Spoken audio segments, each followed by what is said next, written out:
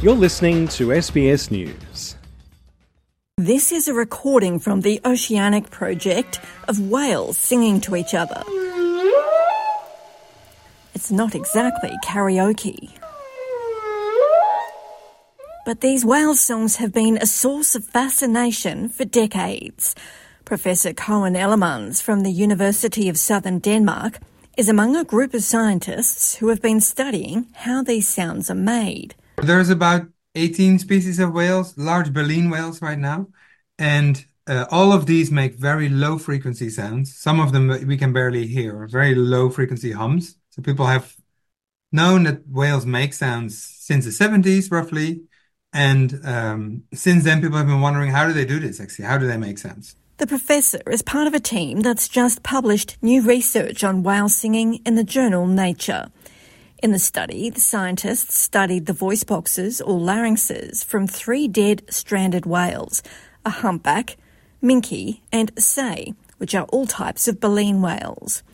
They took these voice boxes back to their laboratory and blew air through them under controlled conditions to see what tissues might vibrate. Computer models of the whales' vocalisations were also created and matched to recordings of similar whales taken in the wild.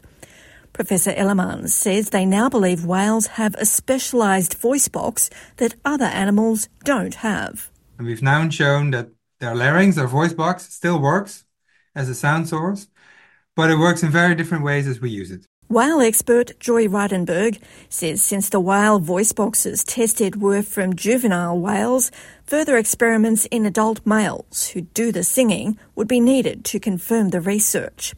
Professor Patrick Miller from the University of St Andrews Sea Mammal Research Unit says the study was too tiny to be definitive, but he says it's still important research. It's a very impressive piece of work that tackles a question that we've had for decades, essentially, in marine mammal science, which is how do these baleen whales produce the sounds that they make?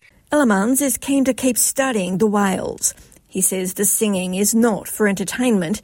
It clearly plays a vital role. We have to realize that the only way for these animals to communicate on the water is by noise, by sound. And so the only way for them to find each other is by sound. So if we add a bunch of noise to the oceans, basically on a global scale, this will really reduce the areas over which these animals can communicate and make it harder for them to find each other. Deborah Groark, SBS News.